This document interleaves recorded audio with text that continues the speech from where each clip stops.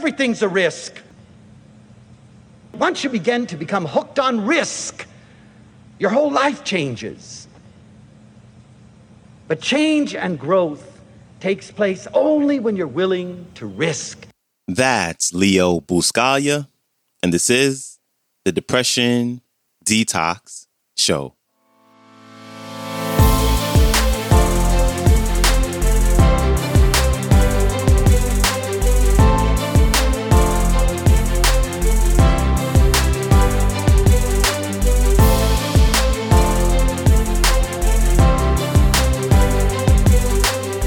Hello, and welcome back to the Depression Detox Show, where we share ideas and stories to help you live a happier life. I am your host, Malik Josephs. Happy Monday. Hope you had a great weekend and are ready to start off this week right, because we have one of my favorite speakers back on the show to talk about the importance of choice and risk. But before we jump into the clip, I want to talk a little bit about choice, because there's many ways that we can talk about choice or our ability to choose. But I want to talk about choice in the context of attitude and how we go about our day to day, because no matter what happens to us, whatever situation, circumstance, event, good, bad, or indifferent, at the end of the day, we all have the ability to choose how we feel. And a great example is in this book that I read a few months ago, and it's also mentioned in today's talk. So I don't want to give up too much about the book, but it's about a story of a man who survived years of being in a concentration camp and all the things that he witnessed and had to endure during those years of being imprisoned. And the two most important things that got him through all those horrific years of being in that concentration camp was his ability to envision a future beyond his imprisonment and his attitude. Each and every day, he chose to be optimistic despite all the terrible circumstances. And I want to encourage you, or us rather, to also remember that we have the same ability to choose the emotion that we want to live by each and every day, despite any circumstance we go through. So without further ado, here's Leo Buscaglia. Enjoy. You can select joy over despair. You can select happiness over tears. You can select action over apathy. You can select growth over stagnation. You can select you, and you can select life. And it's time that people tell you you're not at the mercy of forces greater than yourself. You indeed are the greatest force for you. Now, you can't do it for me, but you can do it for you. I was always amazed at the work of Viktor Frankl. Many of you know it. A beautiful thing that he did in Man's Search for Meaning. He said this: the experiences of camp life, he was talking about being in a concentration camp. And if any man should have had trouble living through this, he should have. He was a neurologist. He had grown up in a very wealthy Viennese family. He had everything all of his life. And all of a sudden he was put in a situation where you think there aren't very many viable alternatives. Listen to what he says. The experiences of camp life show that man does have a choice of action. There are enough examples, often of a heroic nature, which prove that apathy can be overcome and irritability of the worst kind suppressed. We who lived in concentration camps can remember those who walked through the huts to comfort others, giving away their last piece of bread. They may have been few in number, but they offered sufficient proof that everything can be taken from us but one thing, the last of the greatest of human freedoms, the freedom to choose one's attitude in any given set of circumstances, to choose one's own way of life. You have that. You know, people say, oh, Buscaglia, you are so naive. You say people can select joy.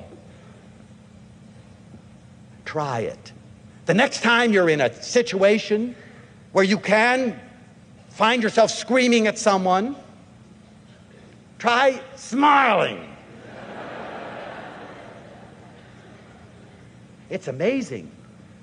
Some of you have seen that show where I talk about the man at the airport that was screaming at everybody that he had to get out of that airport, even though there was a blizzard and it was impossible. And I said, why not? There was a little woman there who had become a kindergarten teacher, and she collected up all the children and relieved the mothers to go have something to eat.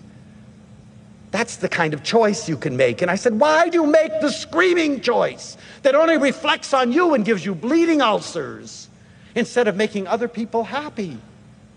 And this man said he had never thought about that before, amazingly enough. But he talked to me about this in Albany and said he was in Chicago, same place where this happened. That's a wonderful place to get stalled in an airport. It's bound to happen if you go through Chicago enough times. And he said that they told him that they would have to take him to where he was going by bus. There was no possible way of getting out of the airport that night. And there were two women in wheelchairs. They didn't even know each other, and there was one on one side, one on the other.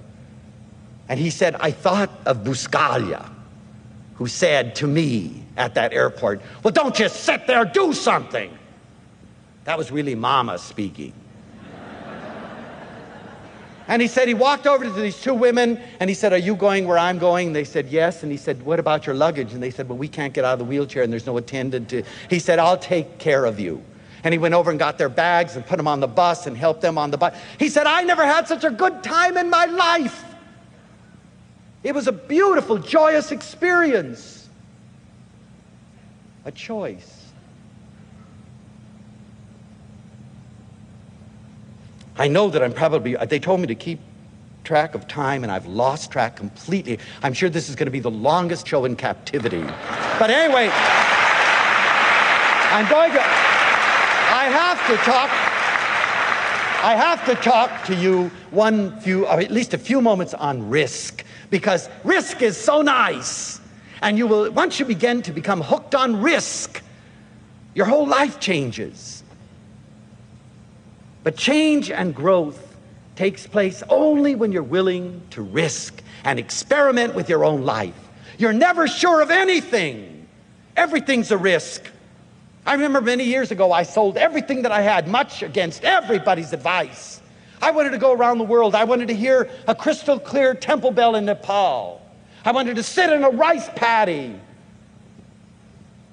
in Thailand and talk to people, or at least hug them. And I did. I sold my insurance policy, my house, my car, everything that I owned, and I went. People said, oh my goodness, you gave up your job. You're never going to find another job. You're going to starve when you come home. I came home with like 10 cents. But so much more important were the things that I learned. I learned about attitudes like in Bangkok, Ma Pen Lai. Wonderful attitude. I heard people saying Ma Pen Lai, Ma Pen Lai, Ma Pen Lai all over the place. I wondered, what's this Ma Pen Lai stuff? And finally, when I got acquainted with some Thai people, I said, there's a phrase I keep hearing in the marketplace, in the airports, in the museums, on the canals, on the rivers. Ma Pen Lai, what does it mean? And they sort of smiled and they said, it means it's all right. It doesn't matter. All of a sudden it dawned on me, my goodness. No wonder they're called the land of smiles. If so many people can say it's all right, it doesn't matter. And then I thought about our culture, where everything matters. What do you mean it doesn't matter? If you think it doesn't matter, it's because you're frivolous. It doesn't matter. The world will go on without you.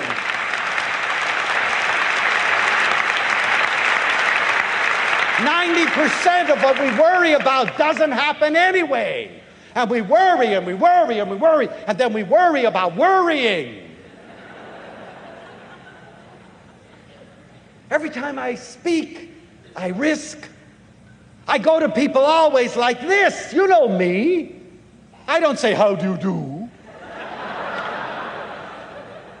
Goodness, I'm one of those crazy people that risked hugging the dean. No one hugs a dean.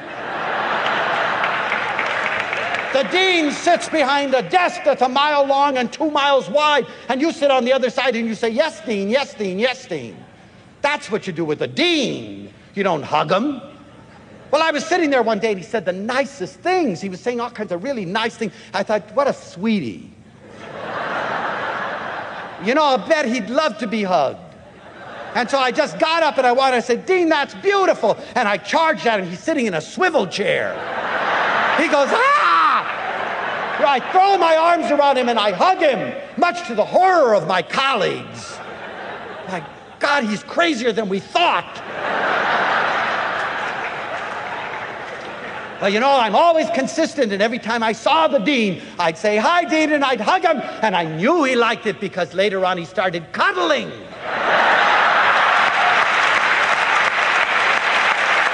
No one's too big for a hug. Everybody wants a hug. Everybody needs a hug. Big thanks to Leo Buscaglia. I got this clip from audible.com from chapter 9 of the Ultimate Leo Buscaglia Library, which you can get for free if you go to audible.com for your first download. And you can also connect with more of his work by visiting leobuscaglia.org. And his latest book is entitled Born for Love, Reflections on Loving. And I also highly, highly, highly recommend that you pick up Man's Search for Meaning by Viktor E. Frankl. It is the book that was mentioned in the intro. It was also the book that was mentioned in today's talk. It is a truly amazing story, and you will not be disappointed. And before you go, when you get a chance, please follow the show wherever you get your podcast, or leave a rating and review on Apple Podcast. And that is it for me. I hope you have a wonderful day, and I will see you back here Wednesday. So, until then, stay strong. Later.